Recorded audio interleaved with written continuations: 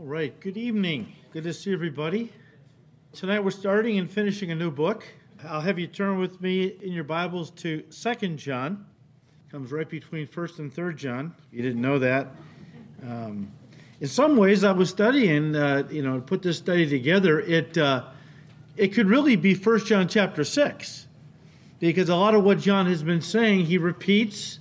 But let me just say this. Whereas John wrote his first epistle to the Christian church in general, he wrote his second epistle to a single Christian family in particular. And John addresses them as the elect lady and her children, verse 1. And some commentators, if you haven't heard this already, some commentators believe that this elect lady isn't a person at all, but John's way of addressing one of the local churches back then. They say they called this church lady because, of course, she's part of the bride of Christ. And so that's why the title lady. And if that is true, then the phrase her children would be a reference to the believers in that fellowship, of course. At the end of the epistle, when John says, the children of your elect sister greet you, verse 13, they interpret that as John's way of referring to the congregation of a sister church he was currently in town visiting that wanted him to say hi to the folks he's writing to. They knew each other somehow, and, hey, John, tell them we said hi. Oh, okay, I'll write that in there, kind of a thing, Now, that interpretation is possible, but most commentators say it's unlikely, all right? It's unlikely. I think the best way of interpreting this is that John was addressing this little letter, that's what it is, just a little letter, to a Christian family he knew, which consisted of a godly mother and her children, possibly an elderly woman and her grown children. That's what I think, because of what John says in a moment we'll look at. But this family had opened their home to the believers as one of the local house churches. Back then, remember now, the church didn't meet in formal church buildings until the 4th century. Until that time, it was house churches, all right? And so this family seems to have opened up their home, invited Christians over for Sunday service, and so they became one of these house churches. The reason for John writing this epistle, even though he does say in verse 12 that he really wanted to talk with them face to face. It wasn't his intention to put a lot down on paper with ink and parchment, okay? He really wanted to talk to them face to face, but apparently he didn't know when he could finally get there in person, and he had some things that were bothering him, some things that he was concerned about. And therefore, he felt it best to put some things on paper, fire it off to them, and then he could see them later on, and they could talk at length. All right. So that's kind of the background. And but he's warning them. He's warning them to be on guard against these heretics spreading their heresies. These guys were invading house churches, going around the probably Asia Minor. Where John was writing this from, and they were going around and invading these house churches in an effort to sow their false doctrine into them.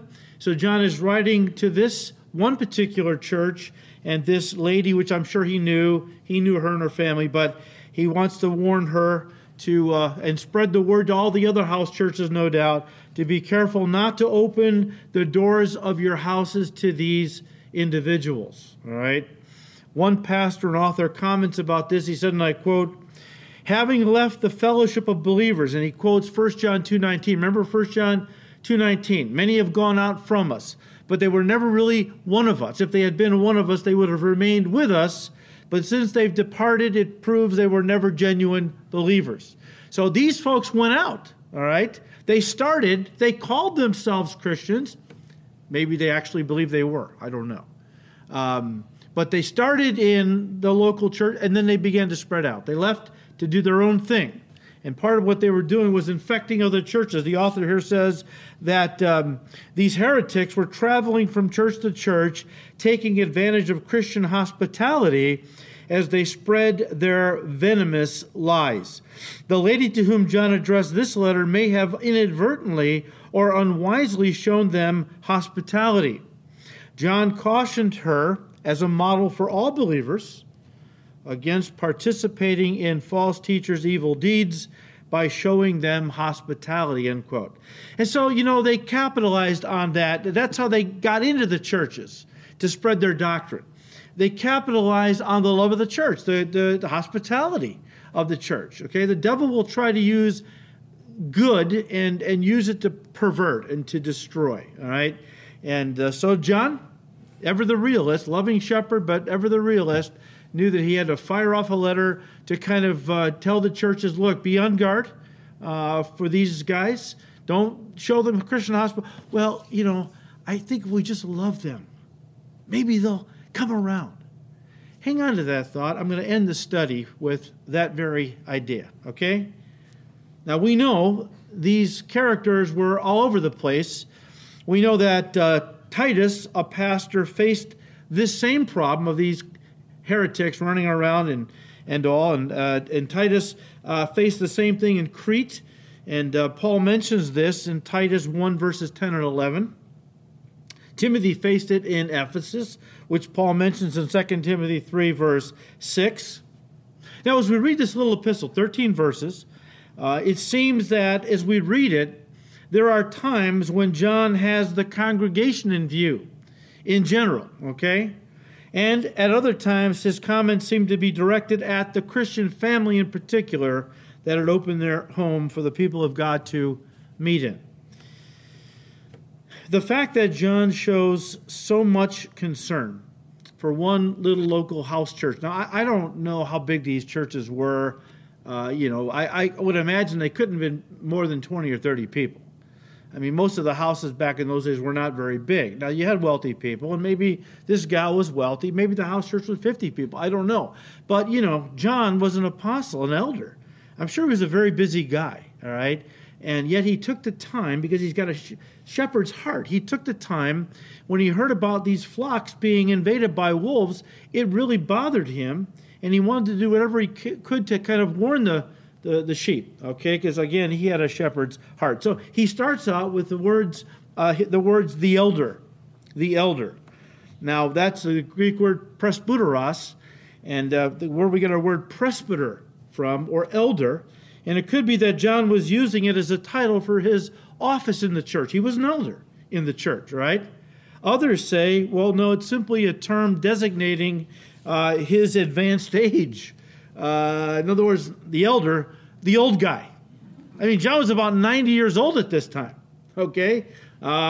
Whatever, maybe both, I don't know. So the elder, to the elect lady and her children, whom I love in truth.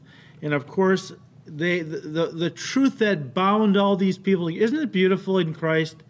The gospel binds us all together. You could check out Colossians 1 verse 5, talks about the truth of the gospel. But the idea is that, the truth that John was talking about that bound them together in one body, in Christ, was the gospel. Okay, the gospel.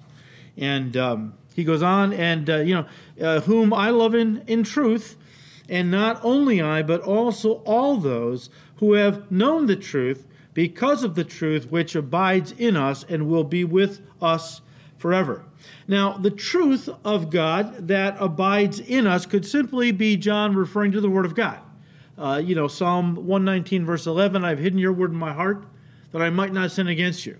And so John could have had that in mind when he talked about the truth that is in us, that abides with us forever, the Word of God, that Christians, we hide in our hearts, right? Or he could have been talking about the Lord Jesus Christ, the way, the truth, and the life, who lives within us and will abide with us forever, or again, both. And I think that, because Jesus is the Word, I think he probably has both in view. Now, guys, the statement to the elect lady and her children, whom I love in truth, and not only I, but also all those who have known the truth, that takes us back to what John said in his first epistle, how that the true children of God, you'll know them because they will love the family of God. Turn back to 1 John 3. There's not a whole lot new in 2 John, but John is repeating things. A good teacher repeats things to students, but also says the same, truth is truth. It doesn't change from place to place. So it doesn't surprise us that as John wrote these three epistles, much of what he said was very similar, almost identical at times, okay? But he does make the point in 1 John 3 that one of the proofs that a person is a genuine Christian is they love the brethren. Verse 14, we know that we have passed from death to life. So here it is. One of the litmus tests we have that we know that we're Christians, that we have passed from death into eternal life because we love the brethren. He who does not love his brother abides in death. Whoever hates his brother is a murderer, and you know that no murderer has eternal life abiding in him. Now, I know we've already talked about this, so I'm not going to talk about it again at length, just to say that, in the body of Christ, there are going to be brothers and sisters that you have a problem with, all right? That maybe you don't get along with that well. That, you think heaven someday, I wouldn't mind if I'm on the other side of heaven from them, okay? That's not going to be you're not going to think that when you get there, okay? Look, families can have disagreements. Families can fight. Hopefully at the end of the day, though, we stick together when it counts, all right? I mean, I fought with my brothers, right? But when somebody came against one of them, I was there because that's how it works, okay? And but I do think that this could be a reference to how you had some of these Jewish believers, quote unquote. They were the Judaizers. Many believe they were Pharisees who had received Christ, but then taught you had a person to be circumcised, keep the law of Moses. Then they could believe in Christ and be saved. So I don't believe they were saved at all. And of course, the Pharisees hated everybody that wasn't of their own group. So maybe that's what John has in mind, these Judaizers who, they always stuck together and they loved each other but hated everybody else in the body of Christ that wasn't like them. Could be. I don't know. All right? 2 John verse 3, he says, grace, mercy, and peace will be with you from God the Father and from the Lord Jesus Christ, the Son of the Father, in truth and love. Now, this is somewhat of a typical opening, okay? We see many times grace and mercy, or mercy and peace, or whatever. But here John includes them all, okay? Grace, mercy, and peace. Grace, very simply defined, getting what you don't deserve. We don't deserve eternal life, but we get it as a gift through Christ. Mercy, not getting what you do deserve. We deserve to go to hell because we're sinners. But because of what Jesus did on the cross, we accept him, we are shown mercy, right? And of course, whenever a person experiences the grace of God, the mercy of God, that will inevitably result in the peace of God, the absence of fear, anxiety, and worry. Here's the thing. In Romans chapter 5, verse 1, Paul talks about peace with God, right? Peace with God. What is that? Well, that's when you're saved. You're no longer at enmity with God. You're no longer a rebel against God. You have surrendered. You have received Christ. And at that instant, you're no longer against God, and he no longer against you. Now you have peace with God. You're saved. You need peace with God to have the second kind of peace that Paul talked about in Philippians 4:7, the peace of God. Once you are saved, connected to God, that allows the peace of God to fill your hearts and minds and so on and so forth, okay? And that's just, resting in him. Resting in him and his provision. All right, verse 4, John said, I rejoiced greatly that I have found some of your children walking in truth. It sounds like he's saying, I'm happy that some of your kids are walking in truth. The others are complete losers. No, he's not saying that. Okay, it sounds like it, but hang on. All right. I rejoice greatly that I have found some of your children walking in truth as we receive commandment from the Father. Verse 4, by the way, is the key verse of this epistle. It's the theme verse. In fact, it seems to be the theme that John carried into his third and last epistle as well. We'll see that when we get there. Very much the same idea, the same heart of John coming through. I like what Warren Wiersbe said on this subject. He said, and I quote, John's joy was that the elect lady's children were walking in truth. John did not know all of them, however. The literal translation is some of your children. Somewhere in his travels, John had met some of her children and learned, these were grown kids. That's why I say she was older, her kids were grown up, okay? And John bumped into some of them somewhere in his journeys. And it says that in his travels, John had met some of her children and learned of their obedient walk with the Lord. I have no greater joy than to hear that my children walk in truth, he would say in 3 John 4. Well, that's the heart of any pastor. The greatest joy in ministry for a pastor is just that the people of God walk in truth. You know, that's what it's all for. That for me, it validates all the time spent in prayer and study of the Word and preparation. If when the Word of God is taught, people take it to heart and they walk in that truth, that's all I need. That's all I need. And John's expressing the same thing. The author said, we have no reason to believe that John was hinting that others of the children of her children had gone astray after the false teachers. If by children, though, John was including the members, all the members of the house church, then it is possible that some of them had left the fellowship and joined with the deceivers, end quote. Okay, just a little background there. But verse 4 again, I rejoice greatly that I have found some of your children walking in truth, as we received commandment from the Father. Now, I know you know this, but let me just say it anyways. God's commandments are not optional, okay? They are not suggestions that we are then to take under consideration. They are mandatory laws that unbelievers violate to their own destruction if they don't repent, and believers bring the chastening rod of God into their lives if they disobey what God has said. Sometimes that chastening, discipline, can be rather severe if a Christian refuses to let go of their sin and repent, all right? God loves us too much to let us go walking away from Him. He loves us too much that we would let us walk in sin where we are torn from Him, which is what sin does. So, this is an important issue, all right? And John mentions it here. Look, I have great joy in knowing that your children are walking in truth, whether that's her real children or just the people going to church in her home. It gives me great joy, John said, because I know that God's word is non-negotiable.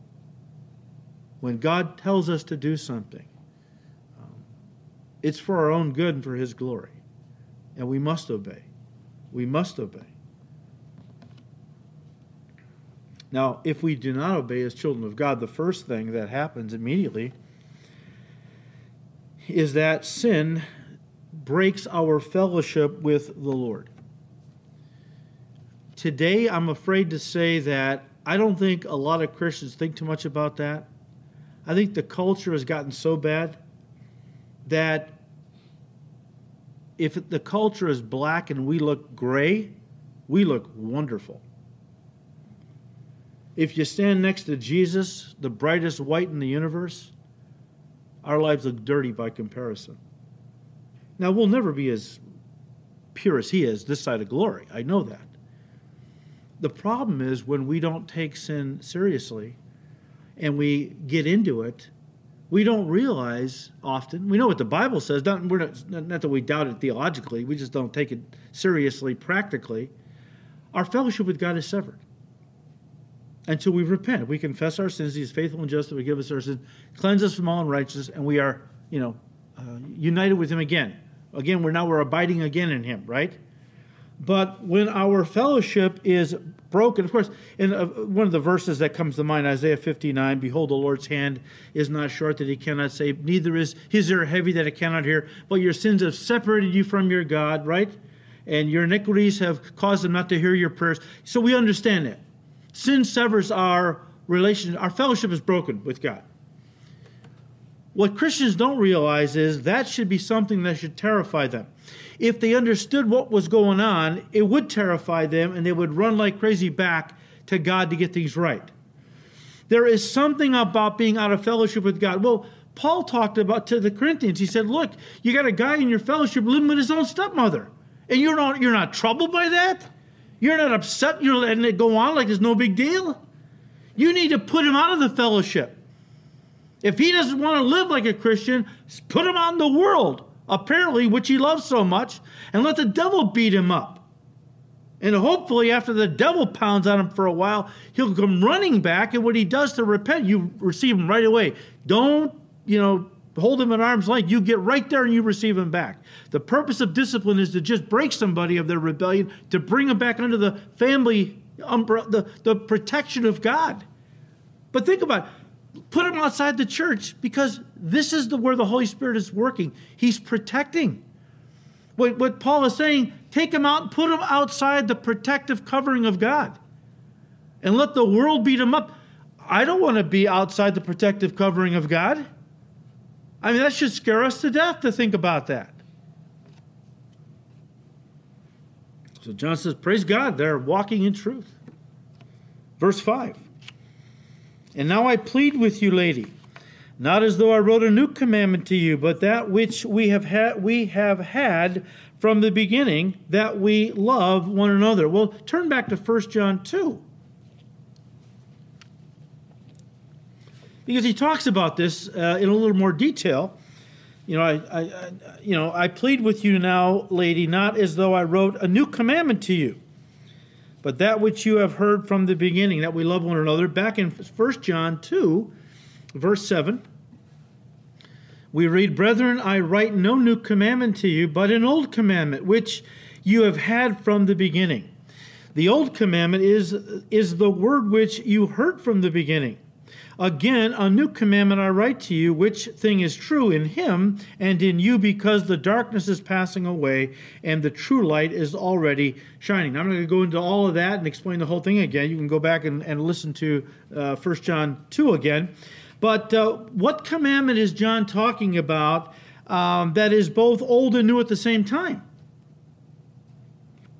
The commandment is old in the sense that these Christians had heard it preached to them their entire Christian life. So from the beginning, well, from what beginning? From the beginning of their salvation, they heard this commandment preached to them. So it wasn't new in that regard, okay? It wasn't new to them, but it was new in the sense that Jesus called it new when he gave it to his disciples in the upper room the night before his crucifixion. I'll just read it to you. You know it.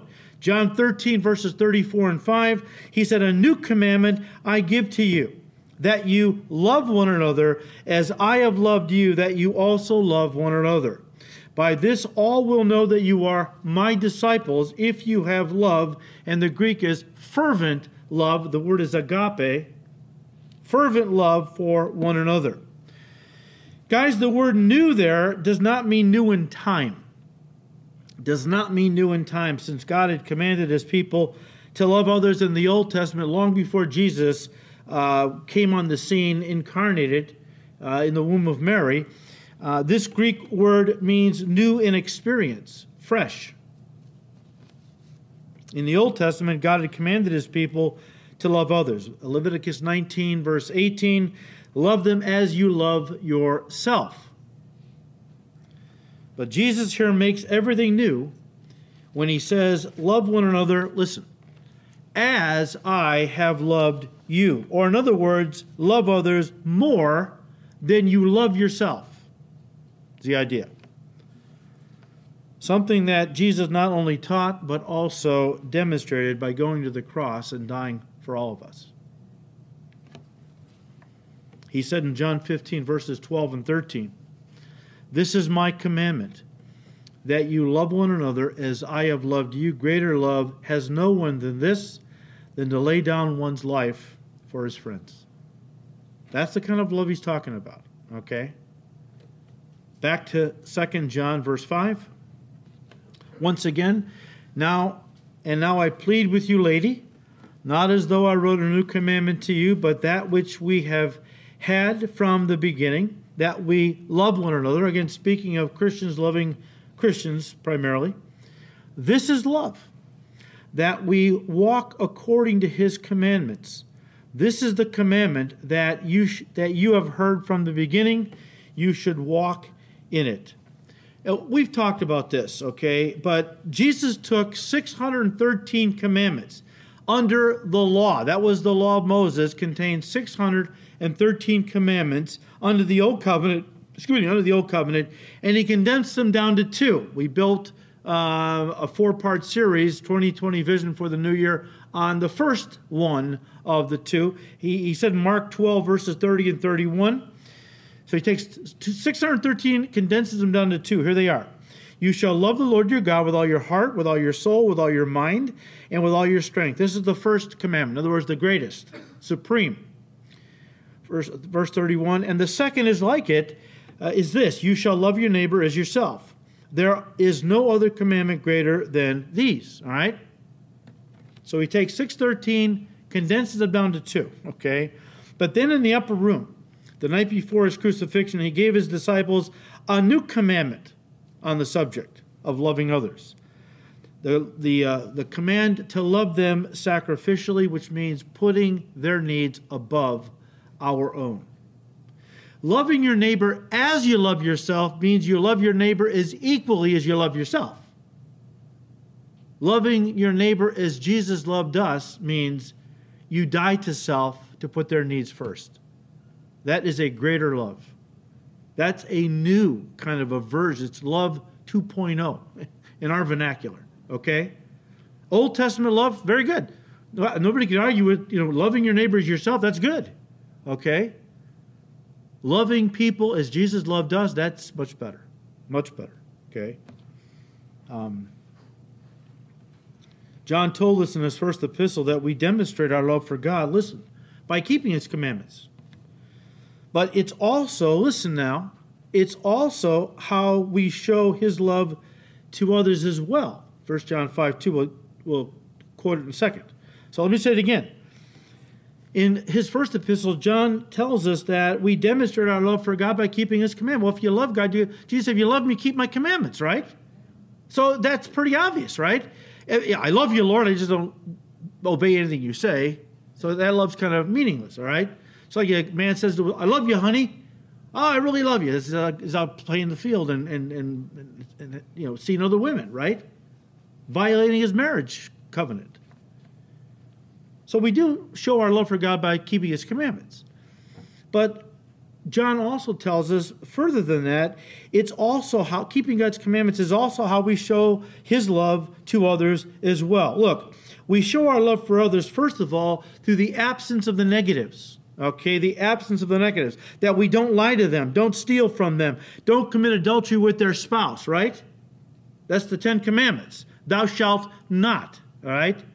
That's the absence of the negatives. That's how you love somebody right off the bat. But it's only half of what New Covenant love is all about. It's not just absence of the negatives, it's also the presence of the positives. In other words, showing them sacrificial love by giving them what they need in the way of food, clothing, shelter maybe, if you can help them out in that way for a time, whatever. Look, we've said this before, let me say it again. The law can command me not to steal what belongs to you, but it can't force me to share with you what belongs to me. God's love does both. And please don't say, well, if Bernie Sanders was president, then, he would force people to share what they have with others. Well, no offense to the Bernie Sanders supporters. I hope, please, God, don't let us have him or any other socialist be president, okay? And I'm going to leave it at that. I'm just saying in God's economy, Old Testament law, thou shalt not steal. Okay, if I feared consequences, I'd obey that. But that couldn't force me to give to you what belonged to me. But God's love does both. The love of God fills my heart. I'm not going to steal from you. And if you need my help, I'll be there to help you. If you need food, I'm there. You need a place to stay for that, I'm there. That kind of thing, okay? You can look at 1 John 5 now. 1 John 5, verses 2 and 3. By this we know that we love the children of God, when we love God and keep his commandments. For this is the love of God, that we keep his commandments, and his commandments are not burdensome. Yes, because they're really rolled up in loving others, and that's not a burden. When you love, keeping laws, that can be a burden. Loving others from the heart, that's not a burden, that's a joy. When God's love is operating, okay? Verse 7, 2 John 7. For many deceivers have gone out into the world, who do not confess Jesus Christ as coming in the flesh. This is a deceiver and an antichrist. As we said when we studied John's first epistle, one of the most prominent and prolific heresies of the first century was something called Gnosticism. Now, the word Gnostic comes from the Greek word gnosis, which is the word for knowledge. The Gnostics were a group of mystics who prided themselves on having supernatural, mystical knowledge that only they had because of the way they meditated and chanted and even fasted. They had techniques by which and they would teach them to you. If you wanted to know God in a deeper way than even the apostles know him, you got to come with us. Get into our group. And we'll show you how to meditate and pray and do things that will unlock to you the mysteries of God. Remember Paul talked about this, Colossians 2, verses 8 to 10? Don't let people hoodwink you with this nonsense that, they've got these mysteries unlocked and so on, and of wisdom. Look, Jesus Christ dwells in you, the God of the universe. You have all you need in the way of spiritual knowledge because God resides in you and me, all right? But we've talked about that. We studied 1 John 1. But Gnosticism, a group of very elitist thinking mystics, okay? And, and people were wowed by these people. People are always wowed by super spiritual people that sound like they have insights into spiritual things nobody else has but them. Every cult has that mindset, that only our group knows the truth. Us Mormons were the church was corrupted for 1900 years until Joseph Smith showed up and the angel Moroni gave him the truth, okay? And this is for every cult out there. The Gnostics were, right there. They were leading the charge because they were right there in the first century. Part of the teachings of Gnosticism grew out of the philosophical question, why is there evil in the world if creation was made by a holy God? If God is holy and pure, morally pure, where did evil come from? Because how could that have come from God and him still be holy and pure, was the idea. And these philosophers pondered that question for a long time, and it led them to a false conclusion. That matter, in other words, the physical universe, was evil. And since matter was evil, it couldn't have been the creation of a holy God. Okay? So what happened? Well, they came up with this ridiculous concoction of a theology where that the holy, righteous, pure God created an emanation. Okay? Some being called an emanation.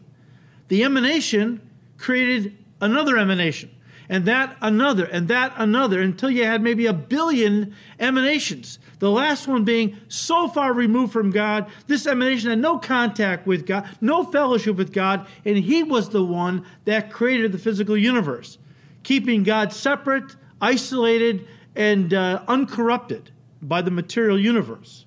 Okay, that was what they thought. It led to all kinds of other, ancillary theologies, but that was the main idea. That was the main deal. Now, the real problem with the teaching that matter is evil from a doctrinal standpoint was in the way they applied it to Jesus Christ. That's where the church really and this heresy intersected, okay?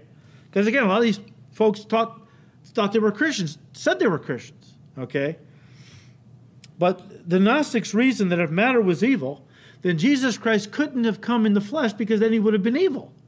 So most of them taught he was actually a phantom or a spirit. He was not flesh and blood because matter is evil. Jesus Christ is the Son of God. He can't be evil. Therefore, he couldn't have come in the flesh. The first heresy of the church was not an attack against Jesus' deity. It was an attack against his humanity. A lot of Christians don't realize that.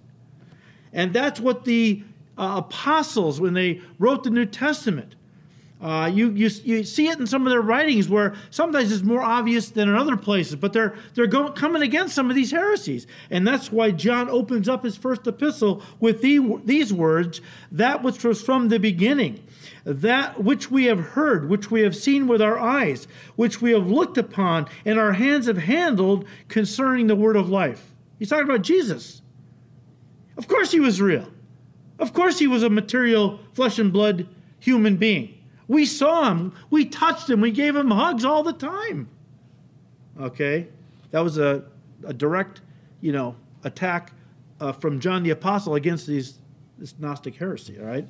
But guys, as I said when we studied 1 John, Gnosticism was a major heresy in the first century. And it had made significant inroads into the church,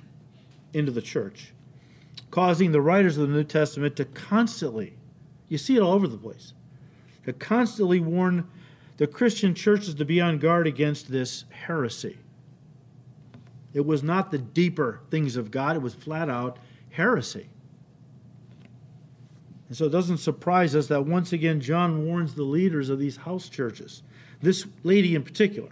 But the idea was spread it around, send this letter out to all kinds of all the house churches in the area, warning them not to open their homes to these heretics. Again, many of whom claim to be Christians. Verse 7, for many deceivers have gone out into the world who do not confess Jesus Christ as coming in the flesh. This is a deceiver and a what? Antichrist.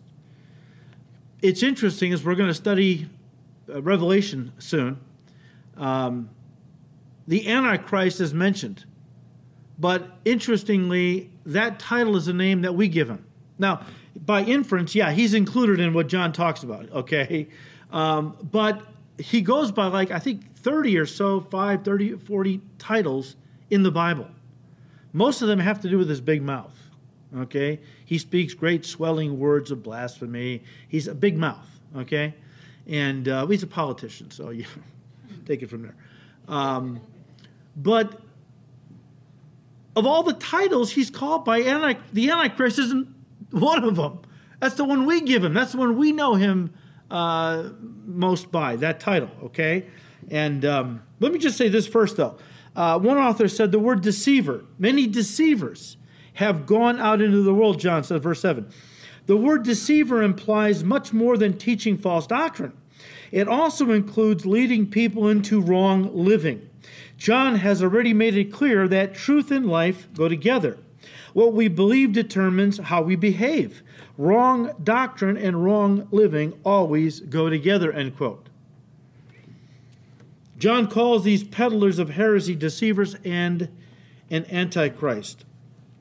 He warned us about these antichrists in his first epistle, chapter 2, verses 18 to 23, chapter 4, verse 3.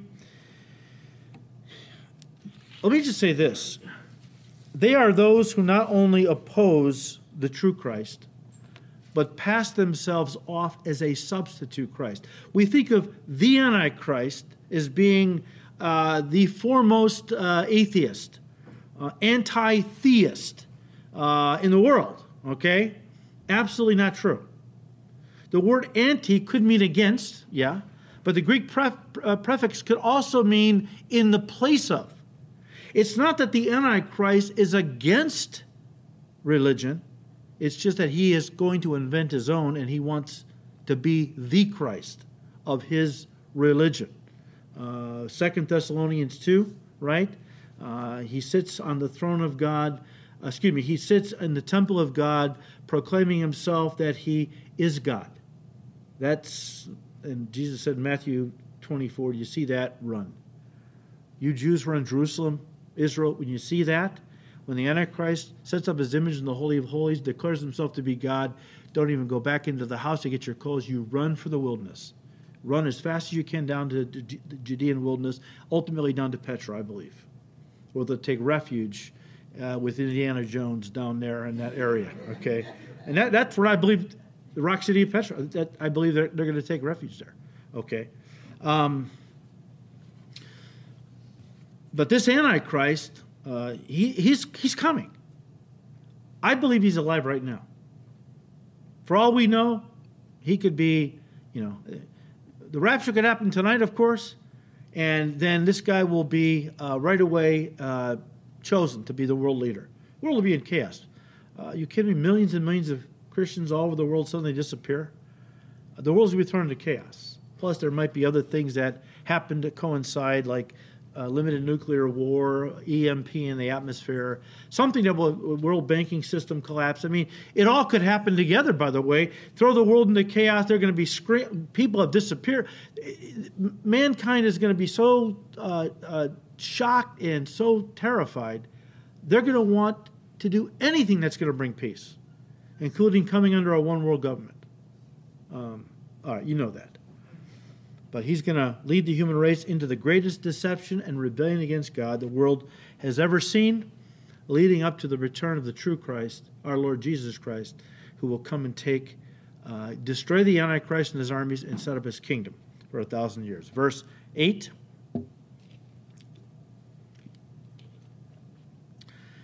He said, "Look to yourselves, that we do not lose those things we worked for, but that we may receive a full reward." Look to yourselves. My New King James translates that. It's John's way of saying, watch out for yourselves. Be diligent not to be deceived by last days' deceptions. In other words, be careful that you don't let the enemy trip you up and take you out of the race before the finish line. Paul warned Timothy along the same lines when he exhorted him in 1 Timothy 4, verse 16, take heed to yourself and to the doctrine. The doctrine in this context would be the Word of God, the true doctrine.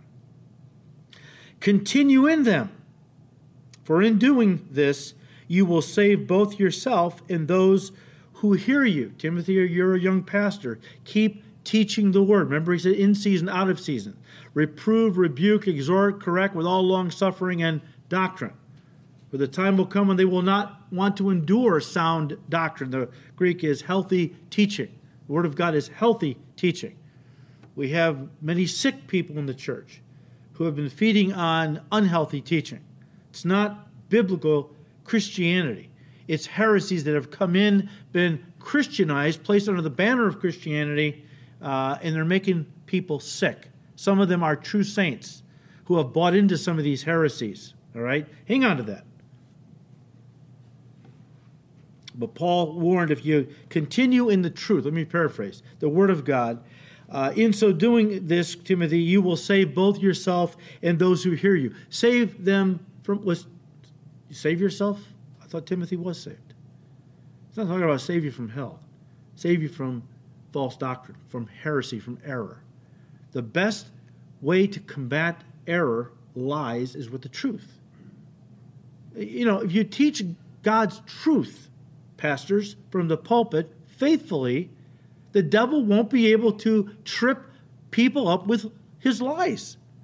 You'll know the truth, Jesus said, and the truth will make you free from error. Listen, we Christians are not immune from spiritual deception, but we can guard ourselves to a great extent by knowing and walking in the truth of God as recorded in His Word. If we don't stay in the Word, there is a chance that we can be deceived by some clever lie of the devil. When that happens, we don't lose our salvation. Mark it down. We don't lose our salvation, but we can lose our rewards. And that is what John is concerned about here. That is what he is warning these Christians against. He admonished them and us to watch out, that we not be deceived by false doctrine, and then embrace it, think it's God's truth, begin to share it, promote it, and in the process, many people get stumbled. Okay? There's a lot of heresy in the church that's not damning heresy. It's not stuff that will send a person to hell if embraced. Oh, there's enough of that. But there's a lot of stuff that doesn't fall under that category. It's just the kind of false teaching that trips Christians up and neutralizes their walk in effectiveness. If Satan loses you, you're saved. He's not going to ever get you back, I believe. So next best thing is to neutralize your effectiveness.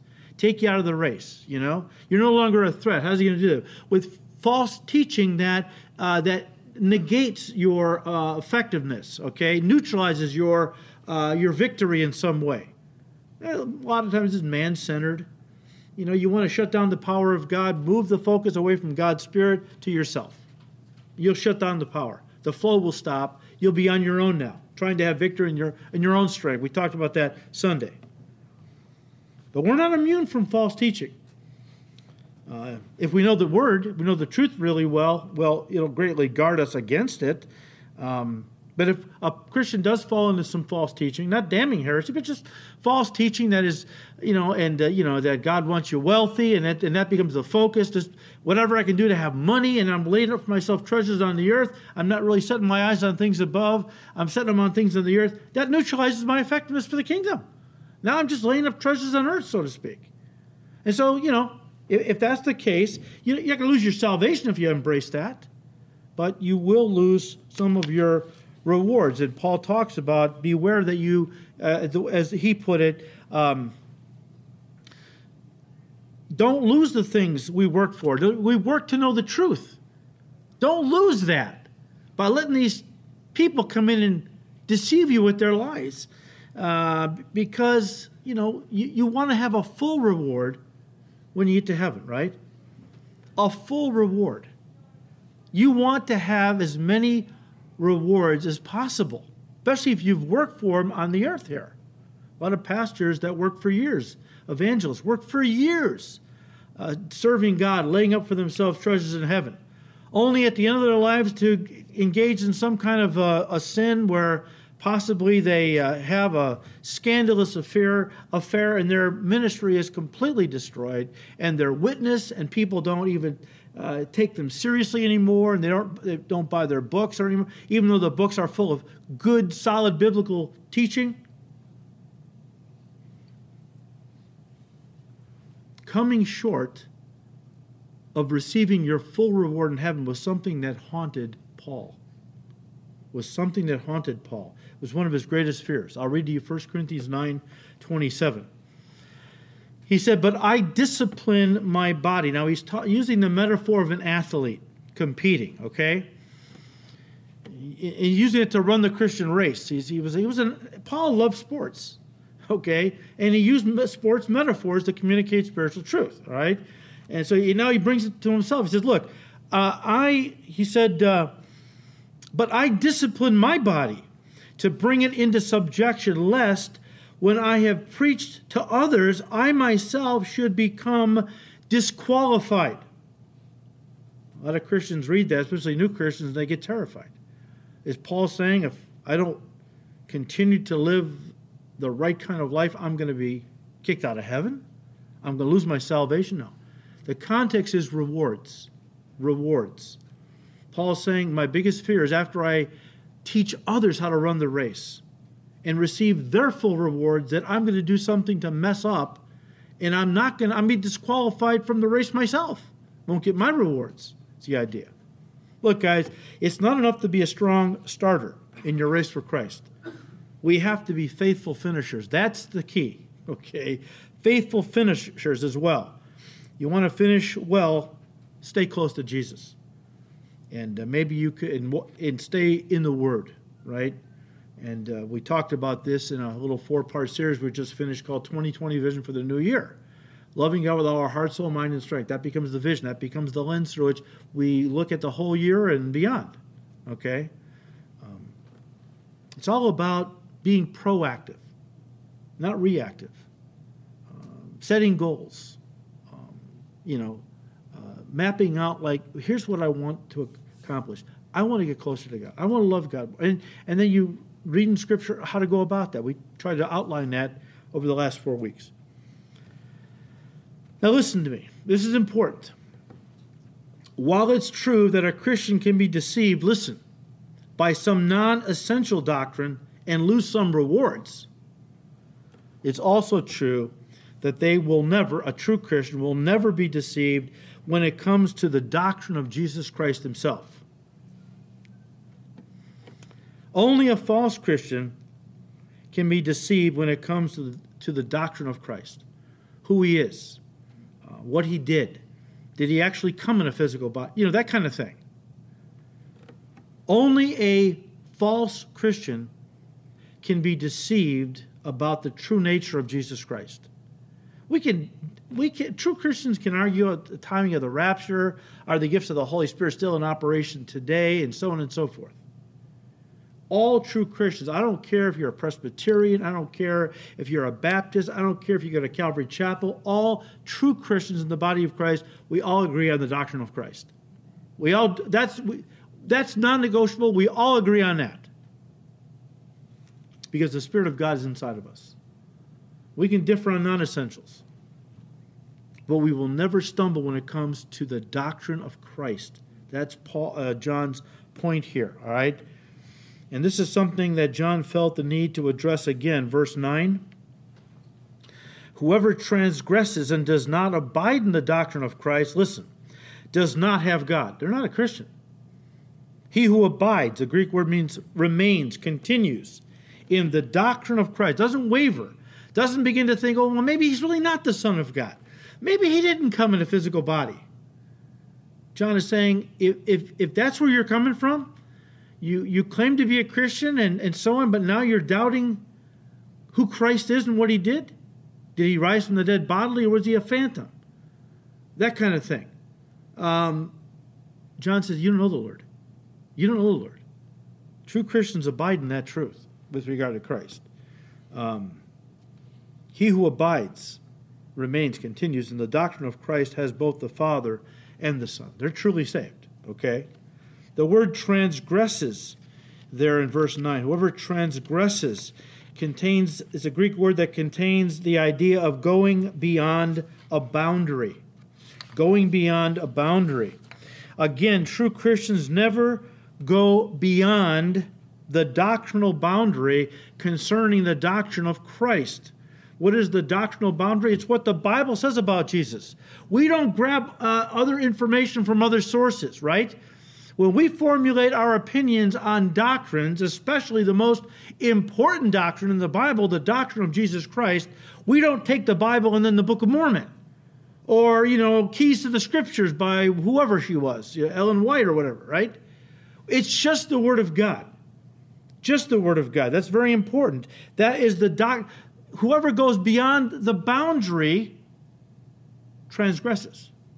Willfully steps outside the truth of God to grab truth, quote unquote, from some other source.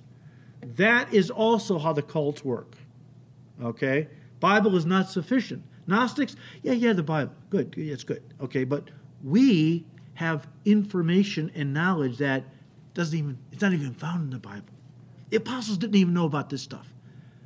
We'll teach you how to meditate just the right way. You'll learn secret, hidden mysteries of wisdom and knowledge. Red flag. And John and all the others, including Christ himself, warned us about this, all right? All right, verse 10. If anyone comes to you and does not bring this doctrine, the true doctrine of Christ, do not receive him into your house, nor greet him, for he who greets him shares in his evil deeds. Some Christians interpret this to mean that if a Jehovah's Witness shows up at your door, you are forbidden in Scripture, right here, from inviting them into your house, even if you want to witness to them. Now look, if that's your conviction on the subject, I respect that, and by all means, stay true to it. I don't personally feel that's what John is saying, okay? I believe that when John said to this elect lady, this Christian gal, that she was not to let these false teachers into her house, that he had in mind not to invite them into her house, listen, when the church was meeting there. In other words, don't invite these heretics into your church is the idea. Look, whether we're talking about you opening your home to a small group, which we have now, right? And whether you're the house host and you got a bunch of Christians coming over for a small group every week, and there's some character at work that's a JW, and you think he's got some interesting things to say, well, why don't I invite him over to our house group? No, John says. Don't, because in any church, if you're a pastor, my goodness, don't invite them into your pulpit. Well, I think they have some interesting things to say. Let's hear. Maybe we can convert them, right? No. Because in any church setting, you have some good, strong, mature believers. They're not going to be deceived, probably. You have very young believers. Or even people that are just, the Holy Spirit's been working on, and they're now wide open. They're coming to your church, and they want to know the truth. And here you let so-and-so, Brother Mormon from down the street there, come in and spout all his. They don't have any discernment. They're thinking, well, that sounds logical. I think I'm going to be a Mormon. You're partaking in their evil deeds. Don't be deceived and don't facilitate, give a platform to these heretics in the name of Christian love, because we want to show them how we love them, and the truth will set them free. They come in by us, we'll love on them, and we'll give them the Bible, we'll quote Scripture, and we'll win them over. I had a pastor friend, and I'll end with this. Him and his wife were good-hearted people. Good-hearted people. And they worked tirelessly for the Lord. They really did. And never doubted their commitment to the Lord. Never doubted their love for the Lord. Discernment, wisdom, lacking. What happened was, a few years back, there was a cult in the area where he was pastoring. Now, he knew they were a cult. All right? He knew the name of the cult. And one day, a few of them showed up at his Sunday service. And he knew who they were and what they believed. But he let them stay because he told me this later, that he believed that by the teaching of the word, it would overcome the darkness and set them free. And so over the course of the next few weeks, maybe a couple, 3 months, these folks began to multiply. They invited other friends, and pretty much now half the church is this cult. Well, what he didn't know is they were meeting with people in the church for lunch, dinner, going out and doing stuff together. And all the while they were teaching these sheep false doctrine. Some of them wound up coming over to the cult. I don't know if they were ever really saved. Maybe they came for a while and left and got right with, I don't know. It destroyed the church. The church was destroyed. You can be sincere. You can be sincerely wrong. The Word of God is living and powerful. But the lies of the devil are also very powerful. And we don't expose the sheep, many of whom are very young, or maybe they're just getting warmed up to the idea of the gospel. They're not saved yet. You do not expose them to heresy. One church invited in, and had a whole big church thing, and invited in this cult and debated with this Christian, and they thought that was a great idea, just to debate on stage on a Sunday morning and all. Well, okay. And yet, again, Sunday morning you have new believers, unbelievers. And the devil used what the cult person had to say, because it makes a lot of sense, a lot of that heresy, you know. And so that split the church also. You know, John was a smart guy. He was a spirit-filled man, a shepherd. And he realized you don't invite the wolves into the sheepfold to have a barbecue. You know? You don't give them the passcode on the church sheepfold, because when you're not there, they're going to come right in and, you know, devour the sheep. We got to use common sense. We got to use our heads a little bit. That's what John is warning. And this lady might have done this. She might have been very sincere. She might have been one of those Christians who was, God's love will overcome everything. And she opened her, and John says, don't do that again. Don't do it again. I know you want to show love, hospitality. You don't do that with a person who's teaching heresy. Okay, let's finish. Verse 12. Having many things to write to you, I did not wish to do so with paper and ink, but I hope to come to you and speak face to face, that our joy may be full. The children of your elect sister greet you. Amen. Now, if the elect lady that he addressed this epistle to was a real lady, I think she was, then maybe John actually did know her sister. Or maybe a close sister in Christ, and she said, John, I know you're writing to that church. Will you say hi for me? Okay? You can take it for whatever you want. Okay? It's not that important that we figure that out. But, all right. You didn't think I could do it, did you? I know you're thinking he'll never make it. All right? All right, God willing, next week we'll do 3 John. Jude, I can't promise you. That's not going to be one night. There's a lot there, okay? And then Revelation, so may God give us grace. Father, we thank you for your word. Your word is truth. Give us grace, Lord, to know it, to understand it, and by wisdom to apply it. We thank you, Lord, for your goodness and grace. We thank you for men like the Apostle John, and women, men and women who love you, who love the sheep, who are teaching Sunday school classes or women's studies or men pastoring churches or whatever. Thank you that you have so many that love your word, are good role models. We ask that you give us all grace to be that, to be hungry for the word, faithfully sharing it with others, to be an example to the sheep. Father, we thank you. We ask you to keep blessing these studies in your word. We ask it in Jesus' name. Amen.